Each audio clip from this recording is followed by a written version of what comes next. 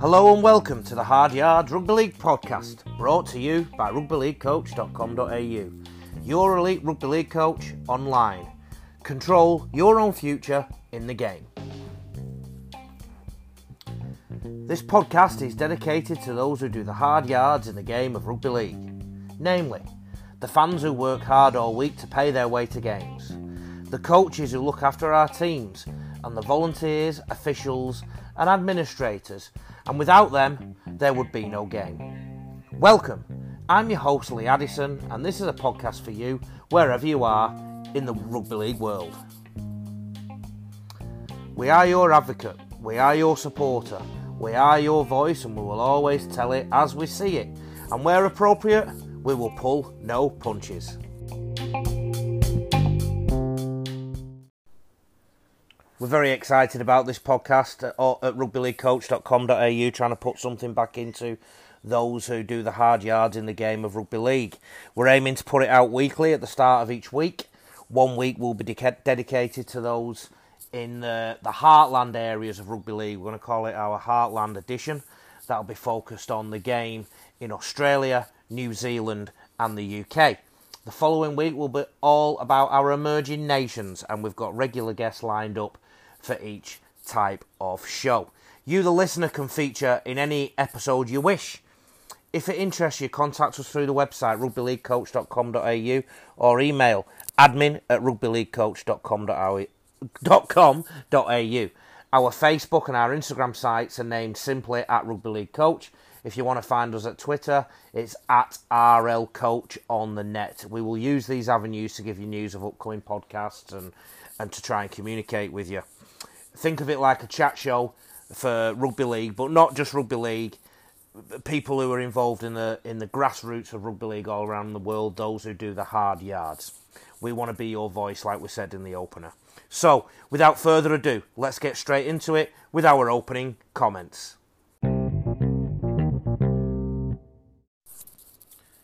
A 19-year-old by the name of Ronaldo Mulitalo recently made his debut for the Cronulla Sharks NRL side against the Brisbane Broncos. Why is this important, and why did I take interest in this? Well, I was his coach at school for over 3 years. Ronaldo and his whole family moved over to Brisbane, Australia from Auckland, New Zealand in October 2013. That family included his parents and 4 children, of which Ronaldo was one. They moved to Australia for a better life. Imagine that, eh? For those who don't know, Australia tends to be a lot warmer than New Zealand, and there can be many more job and career opportunities according to stats for those who go across the ditch from New Zealand to Australia. It's a well-worn path, and since 1973 and the Trans-Tasman Travel Arrangement, which allows free movement and work rights, it's become even more commonplace. I highlight Ronaldo's case because it's quite high profile at the minute, but also he and his brother, who's also at the Cronulla Sharks, came over and were afforded opportunities by coming to Australia. There's 15 NRL clubs in Australia, there's 1 in New Zealand. And they were lucky that they came when they did, because they came when they were so young, and also, if they'd have come any later, the rules would have changed regarding something called development fees. To put that into simple terms, what development fees are transfer fees when a player moves from, say, Auckland to Brisbane, or from one suburb in Australia to another. According to the Country Rugby League, in a statement on their website dated the 21st of February 2019, development fees are a, quote, nationally endorsed and supported policy.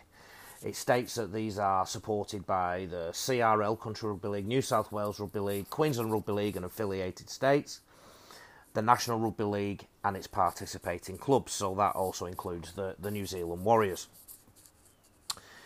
It goes on to state on this website that Country Rugby League does not receive any of the money provided from player development fees. All development fees are distributed to the respective junior clubs and leagues at the rate of 80% to the club and 20% to the league. They state that they believe development fees provide fair compensation to junior clubs and leagues for the development investment of a player and encourage the continuance of that investment by recruitment clubs. This is a key line in the statement. Development fees aim to discourage recruitment clubs from stockpiling players. And then another key line in this statement are that player development fees have been in place since the 1990s. Those last two lines to me promote the chance for further discussion. First of all, in terms of it being in place since the 1990s, there's a lot changed since the 1990s. We're in a different world now. People are consumers. The public are consumers, and before a player is contracted to an NRL club or a Queensland Cup club or a New South Wales club, he is a consumer, or she is a consumer choosing a club, and the clubs are the providers. If you like, they are the shop window, and the consumer is looking in that shop window. People want to choose the best life, so they might move from. For those who aren't familiar with parts of Australia, say if you're in Western Sydney or Western Brisbane, where a lot of rugby league is played, you're a good hour away from the beach. And a lot of people like to move closer to the beach for obvious reasons. If you do that and you're a rugby league player, and you go quite well and you play representative football, you could be liable to incur a development fee. So if a player leaves the Parramatta district in Sydney, for example, and goes to Manly because his family moved jobs, and maybe his mum or his dad have got a new job on the coast at Manly, that could incur a development fee for Manly if he then goes on to play for the rep sides at Manly Sea Eagles. I was made aware of some cases, well, I'm constantly made aware, to be honest, but there's some cases that stick in my mind. There's a big group of players who moved over from New Zealand and went to live in a Queensland city for a short time and ended up representing that area at Rugby League. We'll call that Club 1. They then switched to another suburb of Queensland to play at Club 2 because they weren't happy with the standard of coaching at Club 1 and didn't think they were getting fair opportunities. Yet the original club, or its jurisdiction, Club 1, slapped a $2,000 development fee on one particular player, and I'm not sure of the exact cost for the other players, but I know all four were subject to a development fee. The player who got the $2,000 bounty on his head was 17 years old. The other players involved, they had to sit out for a full year because the new club, Club 2, wasn't willing to pay the development fee, and the players themselves and their families didn't have the money to pay the development fee. So they had to sit out football for a whole year. How can that be good for anyone? If you look at any sort of text around sports science, be it online or in a journal or in a book, you would know that a 17, 18, 19-year-old sitting out football for 1 year through a bureaucratic force rather than through an injury is so detrimental to their development.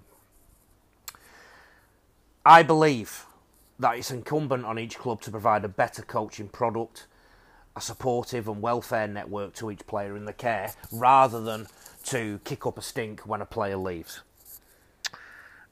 As I've already said, it's an integral time in a player's development, so players are being forced to sit out if they can't afford these fees or if the club don't want to pay the fees.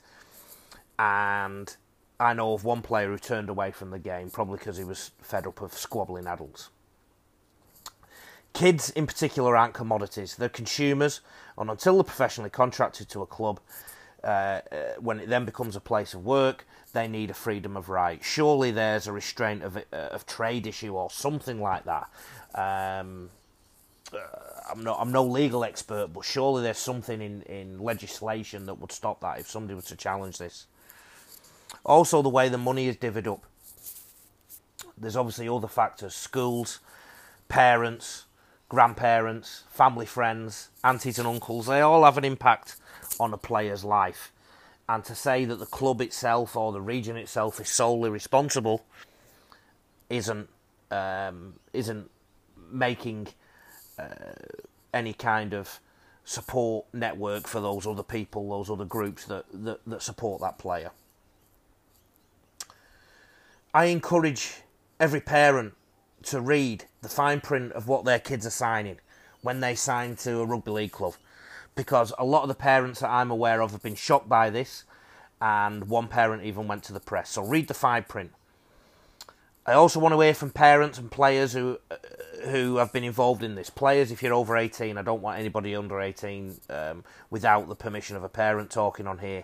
But anybody who's been through this and can talk for themselves as adults, I want to hear from you. Let me know what your experience is like with this. I also want to get somebody from the Games Administration in Australia or New Zealand to talk about this, and you've certainly not heard the last about this. If I mentioned Ronaldo Mulatalo and Lorenzo Mulatalo at the start of the comment piece, imagine their progress was stopped. People are moving now, so clubs aren't like they were 30, 40 years ago, where you stayed in your town, you stayed in your city, and you just played for your local team. And if you didn't get picked, you didn't get picked. People can now go on the internet, they can search for what they want, and they can try better products. Not only that, they can hear from people in different areas about, this club's better than that club, blah, blah, blah. Surely we can't stop their movement, and surely it's incumbent on clubs to provide a better product. This is something we're going to continue to talk about in the weeks ahead.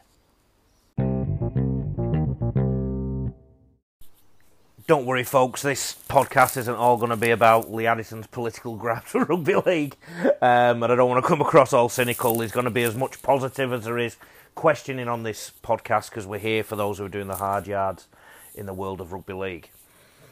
Now we're going to go into the interviews. We're looking around the world of rugby league. Next week, in our next podcast, we're looking at the emerging nations. This week, we're looking at the Heartlands, and it'll go in alternate weeks. Today, when you listen to this podcast, you're going to hear from our New Zealand reporter, Mike Cudd, and our Australian reporter, Anthony Bomber-Breeze.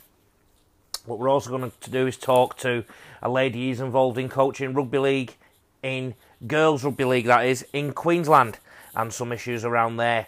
And we also have a regular coaching issues discussion with our regular contributor, Steve Peoples, who's an experienced coach from the Queensland Cup realm, Redcliffe Dolphins and East Tigers.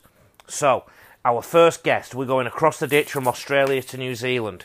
This man has got a coaching CV longer than the M62 motorway in England and any of the motorways in Australia or New Zealand. So I'm on the line now with our New Zealand correspondent, a man who's coached more teams than I've had hot dinners, Mike Cudd. How are you, Mike? Well, thanks, Lee. How's yourself, mate? Yeah, I'm good, mate. I was going to read your CV out, your coaching CV, but honestly, my podcast would need to last for 3 hours. And some of that is because all the names of the teams that you coached are so long, and hard to pronounce. No, you've been around the traps, mate, haven't you? You've been a very experienced coach, and you're still working full time in the game. Yeah, loving it too. Love the development side of it. What's happened in your working week this week? At the moment, we've been just been at a lot of schools, doing a lot of tasters for the youth. Getting prepped for a development conference for the New Zealand Rugby League development officers this weekend. And where does that take place, Mike? Development conference. Yeah, I'm off to Wellington on Saturday and come back to the Big Smoke on Monday. So So for those in England and Australia who don't know, when you talk the Big Smoke, you mean Auckland, don't you? Where you live? Yeah, Auckland, not Wellington. Yeah, that's the windy city. Windy Wellington. Yeah. So there's a big development conference there. So you work for the counties region, don't you? Can you explain that to people who might not know what that means? Yeah, well, New Zealand's made up of 7 zones. So there's 7 zones for New Zealand Rugby League. And so I run Counties Manukau, which is probably the smallest geographical area, but the largest population. So, South Auckland's got a lot of potential with its football players. So you're a busy boy, basically. Oh, incredibly! Yes.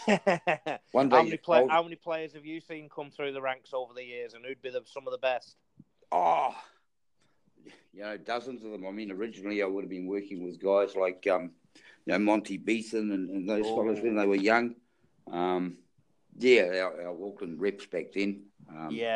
Pretty You have over the coming weeks. You have a think of some of the names that you've coached and tell some stories, because people all around the world will be keen to hear those. The couple of the key things I want to talk about. I've been talking to listeners earlier on in the podcast about development fees, and it's my understanding that now that the Auckland Rugby League sometimes charges teams in Australia development fees for players that head over. Is that true? Sort of. I just when you say Auckland Rugby League, I'm not sure it's them that charge it. I think it's New Zealand Rugby League. Okay. Yeah. It Of course. goes back to an Auckland club. Auckland Rugby League run our region of the game. Yeah. Whereas counties is a zone. So when you're talking about Auckland Rugby League, I don't think they actually charge the fee. I think it goes back to New Zealand Rugby League. That's an important distinction to make, isn't it? And my apologies. My apologies to the Auckland Rugby League. But I know the fee does go back to an Auckland club generally, or the club from. Do you get much kickback from parents or carers or players when that happens, or is it quite well established? No, I think it's sort of fairly new. I mean, a year ago, agents were coming over, grabbing kids and whipping them off, and and smiling, rubbing their hands. I don't think it's an excessive cost, although I don't know exactly what it is. I think it varies depending on the amount of time they've spent in it. And I think it only applies if you've actually been through the rep programs and that's right. Right. Well, Mike, give it a couple of years and you'll be getting complaints over your desk, no doubt. What I'm trying to get across to people who listen to the podcast is the amount of talent in New Zealand, in Auckland, in Wellington, and in satellite places and around those two cities in particular. Obviously, New Zealand is a huge rugby union nation, but if there's one sport that's quite closely tied with rugby union, it's rugby league, and athletes, players jump across both codes sometimes, don't they? They do. We just don't kick and clap. But the other thing is there's only one NRL club in New Zealand, so there's actually a bit of a logjam, and then you get a lot of players, don't you, who move over from New Zealand to pursue avenues in Australia. And I think sometimes the New Zealand authorities try and stop that, but I also know that there's a lot of realists over there who do like to see their players go over to Australia because there's one NRL club in New Zealand and 15 in Australia. Yeah, and you're exactly right there. It's like the Warriors can't sign everybody. That's right. And so the opportunity of the pool of talent that's over here, a lot of kids do head for Aussie. That's part of my job, is preparing guys for the next level. Some go on to the Warriors or the Kiwis. Some do get picked up by agents at our national tournaments. Quite a few, actually, and get whisked over there. Can be a little bit of a culture shock for the boys. So part of the preparation is giving them, an overview of what the experience in Australia is going to be like. The first thing they're not used to is the pace of the game. Definitely. And then the heat. Something about the Kiwi kids is they can hit, mate. Something I'm always working on is upskilling them. We could play a little bit smarter and a little bit more skillful. The game in New Zealand is very similar to the game in England in many ways, and how it's played and the sort of approach to it. Where it's different is in the amount of talent and the type of talent. Tell me this. What's going to be on the table at the conference this weekend? Well, it's a little bit of a new get-together, or it's been a while. So I guess really just feeding off each other as to best practices as to how to run your your zone. Everything's sort of, unlike Aussie, we don't have lots of sports academies, so every region representative players don't go through that. They come through us. Our positions are funded, so we've got to keep the numbers up. Which means that you can work pretty hard for the love of the game, although you're getting paid for it. Is that not everyone? Yeah, I know, definitely. But you really got to apply yourself, because it's, to get good coverage for your zone, you've got to be really keen about your job, because you're really pushed to the limits to get results. And that's not from the sort of structure of the administrators expecting results. It's just your own genuine, like you said, the talent's that much. You're pushed to get to it all. But we certainly make a decent effort. Any given year, I'd probably be producing out of counties 15-year-olds, and then same with the 17-year-olds that go on, are on their elite pathways.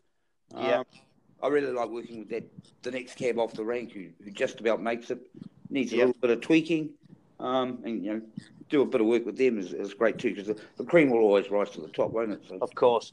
Well, what we'll do over the next few weeks on the podcast, we'll talk every fortnight, Mike, on the Heartlands edition of the Hard Yards Rugby League podcast. In 2 weeks' time, you give us a bit more of an overview of that system, and maybe give us a bit of a debrief from your weekend conference, if that's okay. And I'm really looking forward to it. A big thing that's growing at the moment is the girls' game. We've introduced 12s, 14s, 16s, and 18s in Auckland. Okay. And it's just going off, Yeah. A lot of talented girls playing the game now. Good on them, and let's hope that the NRL keeps up with it and makes pathways for them as well. Mike, I'm going to have to cut you short. No worries, mate. You and I could talk for hours about rugby league, so what we'll do is we'll do that, but we'll do it every fortnight and space it out so that we've got plenty to talk to the listeners. You take care, you look after yourself and your family, and enjoy your football for the next couple of weeks. Yeah, likewise, mate. Keep doing what you're doing. Take care. Cheers. That was a great chat with Mike, and we'll be plenty more of them, don't you worry. What I'm trying to do is educate everybody who's in Australia who doesn't know anything about New Zealand. I'm going to try and educate people in Australia and around the world who don't know about New Zealand Rugby League. Likewise, not everybody knows about the lower echelons of Australian Rugby League, and my next guest has been around the game in those lower echelons up in Queensland for a long time and has got a great hold on what goes on all around Australia. Strangely, though, despite being an Ipswich Rugby League board member and a Queenslander through and through, he supports Liverpool FC from Northern England in English soccer, and he supports Parramatta from Sydney in the NRL. How are you, Anthony Bomber Breeze? I'm good, thank you. How are you? I'm good, mate, and thanks for agreeing to do this on the Hard Yards Rugby League podcast. We won't talk about Liverpool and Manchester City, me being a Man City fan, top of the league and all that right now, but we will... One slip up and you'll be gone. What I am keen to hear about before we sort of go into the lower leagues in different parts of the country is you went to the new Bank West Stadium last week, didn't you, to watch the Parramatta Eels and West Tigers open the stadium. What were your thoughts on the new ground? Oh, look, I've got a pretty high membership down there, being a big Eels fan over the years, but it's the best stadium I've been. I've been to Ellen Road, I've been on the 1990 Kangaroo Tour, and I've been nearly all the grounds in Australia, but facility-wise, it is unbelievable. That's awesome. So it's obviously going to be a big plus for the Eels going forward there. Obviously, after a poor year last year, we've had a better year this year, and obviously the stadium and the fans being so close to the ground is going to be a big plus for them. Now, one thing I've always thought about the Parramatta club traditionally before they opened the Bank West Stadium is the old stadium was always a big part of the community, and grand finals and things like that were played. And talking about community rugby league, I mean, right now you're stood at one of the biggest rugby league clubs in Queensland, actually, that's sort of below Queensland Cup. You're at the Brothers Rugby League Club in Ipswich, aren't you, where you are a member on the board and commentary and just a personality around the area, aren't you? Yeah, I'm with Rugby League Ipswich now. It obviously encompasses all our teams here in Ipswich, up to the country area, up to Fassifern, down to Goodna that way, and then all the city teams. Yeah, I do a fair bit of commentary for all the clubs around here when needed. And that, I mean, you're one of the reasons I asked you on this podcast is you're one of those who really has a grip on what's going on below the NRL level as much as the NRL level. So can you paint the picture for anybody who's listening who's not in Australia, sort of the standard of somewhere like Rugby League Ipswich? So Rugby League in Ipswich, how many teams, how many get paid? Do they get paid? Can you try and put that into some kind of context for listeners? Yeah, well, obviously the Rugby League Ipswich competition, it encompasses 7 A-grade sides. In the area, we have the Brothers Club, which is obviously, it's one of the biggest clubs here in the Ipswich area there. It's got a brilliant leagues club, the best in Ipswich there. And then you've got Goodna, which is down toward the Brisbane area. Then we got Swifts, Redbank, North, West End. Like a lot of these clubs are 100 years old, just over 100 years old. Swifts this year is their 100th year, and that's the 4th club to be around for for 100 years. So they've got seven teams in the competition, and obviously a few of these players are affiliated with the Ipswich Jets, which is obviously the next level up, which in the intrust competition before you move up to obviously the NRL level. I mean, you said some of these clubs are 100 years. I mean, how many clubs would they have been 20, 30, 40 years ago? Have most of them survived? Well, a lot of the clubs, when I say that, some of them obviously, when there was no competition for a while, and some of them, like Goodna, they had 100 years a couple of years ago. They were out of the competition for about 20 years, but they reformed and all that there. West End missed a few years. Brothers had theirs a couple of years, and Swift. So I don't think any club's actually been 100 years consecutively. They've changed names, a few of the clubs, from obviously the early days to what they become now. So one of the things I noticed moving to Australia, I don't know if you know this, but I'm actually English, born and bred. But one of the things I noticed is that areas such as Ipswich, Brisbane, Wollongong down in New South Wales, Newcastle in particular, those clubs in those areas used to be the big fish in those areas. So, for example, in the Illawarra, your Coromals, your Wests and the like, they were the big teams, and people used to go and watch them in their droves until the Illawarra Steelers came into the competition. And obviously, the similar kind of things happened in areas of Brisbane when the Broncos came in. Have you been around enough to sort of know what impact that's had on those clubs? I mean, I know in Ipswich, for example, the crowds are still quite significant, aren't they? Yeah, the crowds obviously from years ago. It's nothing like years ago, but I think that's just commonplace across all sports and everything in the Ipswich area. Like back in them days, there the Jets only come into the competition in the 80s, so they were the team. But the team was picked from all Ipswich players from all around these sides that I just mentioned. Now they're basically a standalone club where they represent the Ipswich region, but they obviously buy players in from different parts of Queensland and all around the place. So I mean, people in England wouldn't quite understand. I mean, the kind of club that you're at tonight doing this podcast would be classed as an amateur club in England, and nobody would be getting paid. But you know, most of the players will be getting paid there, won't they? Well, Brothers. Look, like I mentioned earlier, they're the biggest club around. They've paid their players all the time here, and they've been the biggest paid players there. Like, yes, we've got a bit of a salary cap here, which is obviously we can't police like the NRL, but it's $200 a game. But a lot of these players here also get sign-on money as well, so a couple of $1,000 sign-on and looked after. So you say it's amateur, but some of them get some pretty good money.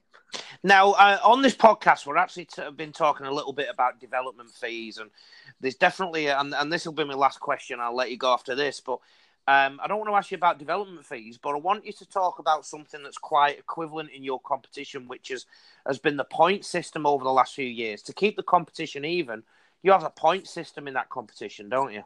Yes, we do. It was introduced a couple of years ago, obviously to negate some of the bigger clubs just buying premiership, just buying all the big players. They had the money, so they could get all the players. So we introduced a comp where you only had 100 points, and 100 points was depending on what level of player you are. The more juniors you had from your club, obviously the better it was, and that's what we wanted the clubs to do. Don't go out and raid these West End and North and that. Let them players stay there. Like you could buy one, like we had a thing last year. Goodna tried to do it a little bit, and they were going over the points all the time. And then one of the games there, they decided to forfeit because they decided to friggin' they weren't happy with the friggin' points. I remember that. Yeah. And they got docked 9 points. So. It's funny in rugby league. I mean, there's some great systems and ideas, but there's always somebody who'll dislike it, and that's what we're talking about, the development fee, I suppose. Listen, Bomber, I think we're going to have great chats here on this podcast. Thanks for agreeing, and if I can tell you now that the people in England and different parts of the world will be, you know, we take it for granted in Australia what we do, but there's so many people out there who want to know what we do. So thanks for helping painting that picture. And if you are in the Leagues Club, don't sink too many schooners, will you? Well, I'm on trying to lose a bit of weight, so I'm on the I'm on the Coke Zero. But no, happy to always help out. rugby league's been a part of my whole life, so it's the greatest game of all. So happy to help out. Give me a ring whenever you need some information, and happy to help. We'll see you in a fortnight. Take care, Bomber. All right, thank you. See you, Lee.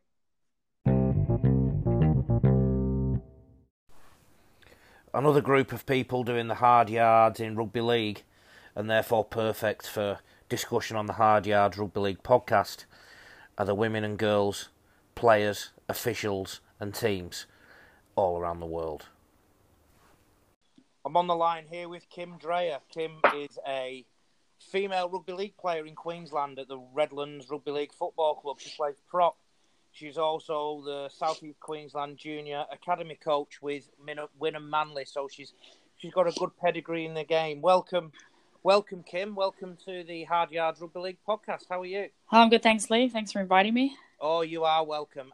One of the reasons I invited you, Kim, is that I've had a little bit of a whiff of a story surrounding the girls and women's game. I think it's just in Queensland, but you might be able to enlighten me and the listeners.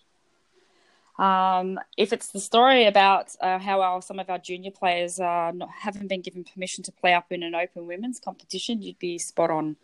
Well, I should be a clairvoyant because that's exactly what I was thinking. So, if you can enlighten us, just bear in mind that some of the listeners are from England, some are from New Zealand and the like. So, some of the terminologies or some of the clubs they might not be familiar with. So, we'll just go through it step by step and we'll get our facts right and see where we end up. No worries. Where do I start? So I'm currently involved in southeast Queensland in Australia. This ruling only affects the southeast Queensland of Australia. It doesn't affect any other state that I'm aware of. Yeah. What we've incurred this season, and it has been happening for a number of seasons now, is we've got junior girls, 17, 18, who obviously have great ability and skill and development and have made rep teams that are now being knocked back in playing in an open women's competition.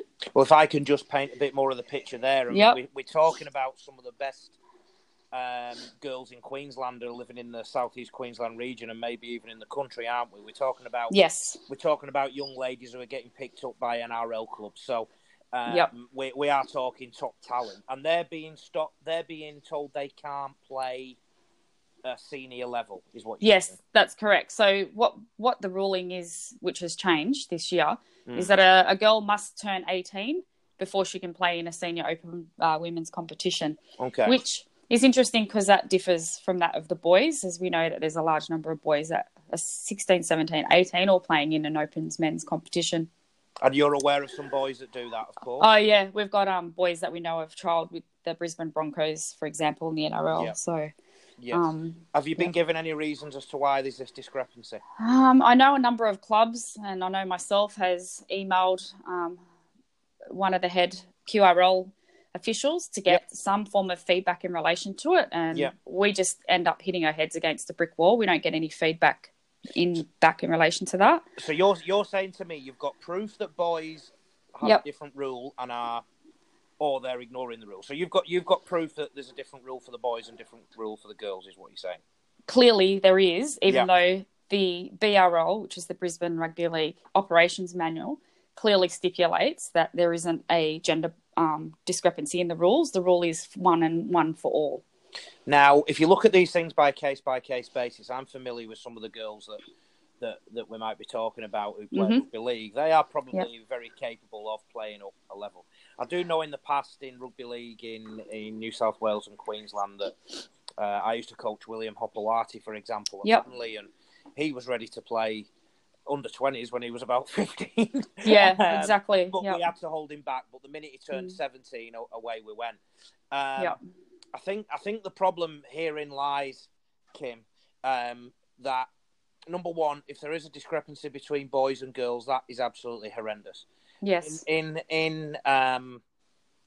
society now, I mean, it's not 100 years ago. I mean, it's not that long ago in England that women used to have to sit in the lounge and only men were allowed in the vault and the cricket pavilions and this kind of that's not right. The world. That's not the world we're in now. No, definitely not. We're in a world now where equal opportunities should be afforded to both men and women, boys and girls.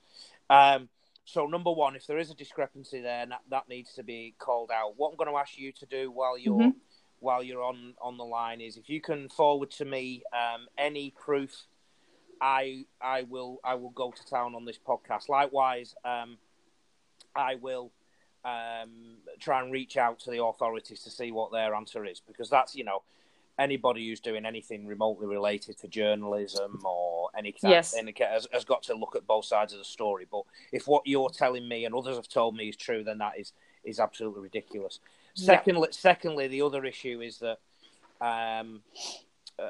if there is a case not to have gender equality and to favour the girls in this sense, this is it, because the girls' game isn't as well populated as the boys' game. No. This could literally be the difference between some girls' teams stepping on the field and some girls' teams, women's teams not stepping on the field. Because obviously, like any area of a growing sport, there is not players jumping out from everywhere to play. So they're the two issues that spring to mind straight away. I'm sure if I asked you more questions, Kim, yes, you could come up with a million other issues in and around the girls' game. What I'm going to ask you to do while you're on the line now, will you agree to be a regular correspondent for us talking about the women's game? Yes, 100%. And will you confirm, or will you agree to sort of make sure that we balance it? Let's make sure we tell all the positives and make sure we sing from the rooftops about the good things that are happening. I find it really refreshing that somebody like you is championing your cause and doing it articulately and politely and professionally, rather than just ranting and raving. That gets us nowhere. Yes. So if you agree to be our girls correspondent, girls and women's correspondent in Australia, you've got the job. Okay, thanks. You've got the job. Can I also ask you to, when this podcast comes out, please share it everywhere. And if any of your friends or colleagues want to get in touch and want to speak and ask questions about it, whatever, then I will champion this cause. Because what I can say is that if there is a discrepancy, that is absolutely disgraceful. Yes. We'll give benefit of the doubt. Can you tell me what's going on about this? I know you've been talking to one or two media organisations, and you told me something about a lawyer. We have a discrimination lawyer who is going to look at what is actually happening at the moment. They've obviously felt that the information we've presented so far is concerning. So we're just going to present some further information to the lawyer and look at some gender discrimination on behalf of the QRL. Are they confident you got a case, or have you not been that far in the we're up to our second consultation, I believe, on it. So they must be interested. They must want your money. It's that as well, but there is definitely gender discrimination there. So we just want it eliminated. Girls just want to play rugby league. So of course. All right, thanks for bringing this to us. I've already had a name for the segment too. Excellent. Kim Dreyer from Australia. I can't say it, my English accent doesn't do it great. Thank you so much, Kim. Take care, and we'll help you with the fight and keep fighting the fight. Thank you, Lee. Appreciate it. Bye-bye. Bye. Every fortnight on the Heartland edition of the Hard Yards Rugby League podcast, we'll be talking with Steve Peoples, who's a man who's been doing coaching in the Queensland Cup realm for well over the last decade at clubs including Redcliffe Dolphins and East Tigers. The first coaching issues segment that we'll utilise is from the website rugbyleaguecoach.com.au, and the segment A Conversation About Coaching. If you want to hear the full episode of this, you need to be a member of rugbyleaguecoach.com.au. But myself, Steve, and the host here, Graham Hallett, talk about issues relating to rugby league coaching. Have a listen. Definitely. Now, Lee, maybe just if we could just explain what a actual coaching session is like for you when you get the guys out onto the paddock. I've got to be honest, when I've done a training session, I don't know what you're like, Steve, but I'm mentally wrecked after a training session because to me it's an event. And again, too many sessions I went to as a player when I was young, and too many sessions that I've seen as an assistant sometimes have just been something that the players have to get through just to tick a box during the week. And I'm not a believer in that at all. I believe that the minute the player arrives and the minute the session starts, the heart rate goes up and everything's conditioning. So even if you're doing a ball drill, there's an element of conditioning involved in that. There's no sessions of mine without a ball, or without a tackle shield, or without defending or playing something in a game. So it's all game related. we're not preparing players for the Olympics.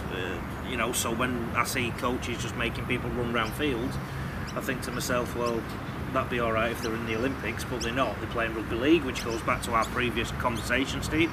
And I like to have short interchanges between activity, and I like everything to be competitive. So to summarise the question, I think one of the things I make training is more important than games in a way, because the games are actually easier for the players because of the intensity that goes into the training in an ideal environment. How does that analysis sit with you, Steve? Yeah, really good. I'll just reiterate on Lee's point there. It's a long gone era, I think, now where you're just sending players on laps or go around the goalposts, or there needs to be a purpose behind everything you do, in my opinion. I mean, you can't just roll up and then just expect things to happen. Can I just interrupt you for a second, though? In your development roles, how many times have you seen coaches do that, though? Still, to this day, I still get shocked when I see it, The players will arrive at training and the coach will be still setting up his markers. Just go for a run. Yeah, just go for a run. Yeah. There's so many things that can be done in place of just go for a run. Yeah. Purpose is, what do you want to get out of your session? Well, as Lee said, if it's ball work, I think there's got to be a lot of competition, and there's got to be progression on everything that you do. If it starts at the very basic level, then you've got to give your players an understanding of what you're trying to achieve out of that session, and then relay it in a way that, okay, this has now become competitive, and this is what we are really trying to achieve out of that session. So this is all game related, as you both said. That's really the guiding light for you. But we've discussed core skills. But what about some other elements of the game? Defence, tackling. How do you deal with those? Well, I think for me is just about, assessing the player's skill, where you're at, and depending what age group you're coaching. My big thing is obviously junior development, but I need to assess where a team's at. Obviously, if I'm going out to do an under-8 session, I'm certainly going to not cater my session as I would to an under-16 session. Mm-hmm. So adding elements in of ruck speed and peel and marker and everything, that in itself could be a whole conversation we could have. So I guess to answer your question, firstly, it's assessment of skill. We're taking into account the league safe rule, the tackle safe rule, as to contact zones, safety of the player. There's all sorts of things that come to mind when I think about defence, but the general principles of what we're trying to achieve is obviously head in a safe position, make a tackle, contact's good, fall to the ground safely. If that's my overall aim, I think that's where I would start as a base, certainly. Now, what about this aspect of wrestle in the tackle? What's your opinion on that, Lee? I mean, we want to stop, as in defence, you want to stop the opposition's play. You want to bring it to a halt. Yeah. Where does wrestle fit in there? Well, to me, I think the game has too much emphasis on wrestle and not enough emphasis on the hit. So I'm all about defence and tackle technique, and my training sessions are basically 50-50. So in a given week, they'll do 50% defence, 50% offence. If it's 70-30 that week, I'll make sure it's 30-70 the week after to even that up. So I put a massive emphasis on defence. I'm a big believer that the hit comes first before the wrestle. The better the hit, the better the chance of the wrestle. There's a stigma attached to wrestle, but unfortunately, because of the rules surrounding the game, wrestling will continue. When I first came to Australia from England, I could not believe how much was allowed around the ruck in terms of wrestling. It's an Australian problem more than anything, because I remember thinking it was like WrestleMania when I first arrived, and not much has changed really. I was going to say to you, do you feel watching the English Super League now that the ruck is still, the game's a lot faster? 100%, and I just think it's not quite in their psyche because the referees are onto it quicker. Yeah. I think in England, and I've been studying St Helens for the site, if St Helens were a bit tighter in defence and did proper collisions rather than these chesty collisions where they get knocked back, and when you get knocked back you end up having to sort of wrestle because you're trying to rescue yourself. Yeah. If they actually made a bit more of an emphasis on, balls to this, I'm going to whack you mate, they would actually knock 7 bells of what out of the player that's running at them and then be able to control them. Because in England, the minute you're on the floor, you've got to get off again. Yeah. Over here, you've got all sorts of latitude, and until the game over here addresses that, we're always going to have wrestle. And if we're not careful, we're going to end up with leotards and knee pads and entrance music, because until the game recognises that it has got I wouldn't say a problem, it's just part of the game now. But no, but it opens up a really big conversation. I mean, about defence. I mean, there's certain ways that you can do everything in the game, but you think about all the elements that we can bring into it, like, you know, catch, hold, drag, or under the footy, over the footy. 100%. Yeah. I mean, yeah. So what's the right way and what's the wrong way? So I've been looking, like I said, I've been looking at St Helens lately, and when we're doing our live shows and stuff, you'll hear me talk a lot about the collisions aren't great, and that's because I'm essentially an under the ball man. So in my head, go under the ball. So when I see over the ball, I see players get knocked back. Once I see a player get knocked back, to me they're in damage control mode, right? So if you go into a tackle and all you're thinking is wrestle, control, you're not going to hit very well. And if you go into a tackle to just control it, you're actually going to lose some momentum, so you're going to be on the back foot anyway, and I think that's part of the problem. I think the game needs to go back in both hemispheres to actually tackling again rather than wrestling, and then the wrestle will just sort of naturally happen, if that makes sense. So let's just say, for instance, we're watching the Melbourne Storm on a Sunday. What makes them that much better at that element of the game? Like they've perfected the art of being able to contact, wrestle, go to ground. Is there a reason why they're a team that can do that so much better than everybody else? In my opinion, their defensive spacings are more consistent than a lot of the other teams. Their collisions are a lot more consistent with the other teams. And if your collision's good, the chances of everything else after it being good increase significantly. Yeah. Their line tends to stay at a line in the right places. If they turn up and in, if they rush in together. They don't just do it willy-nilly on their own. So everything's a consequence of everything else. So if the collision's good, the spacings are good, then the control will be good to wrestle.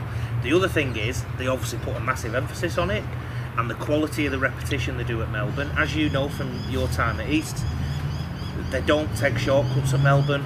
They inherit quality people, or they recruit quality people on their staff, on their playing staff, and basically they don't take any shit. So no shortcuts are taken, and I think those two things, so the things I told you about the defensive structure and then that emphasis on what they do in training, are the reason Melbourne are so much better. We probably got a bit off track there, but it really does open up a massive conversation piece or point to, because everyone, I think, you could ask me what my philosophy is in just core skill of defence, and I'm sure that it would differ.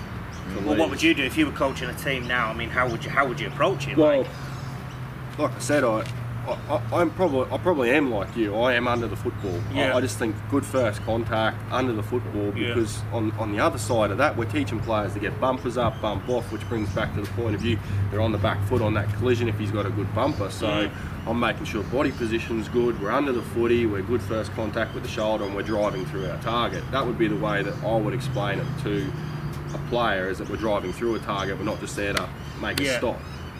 That's probably how I would still approach it now. Is we've got to be committed. Probably a good word in defence is committed. You've got to care. It amazes me how many players in the NRL literally cannot defend. I won't name the names. We all know who they are, and there's others that don't get mentioned that are just as bad too. And that's because, as a rule, the game tends to a little bit just put defence on the back burner. So the amount of teams I've coached against where you can tell the defence hasn't been coached, it's almost like just sort of stand in a line and stop people if they're going your way, you know?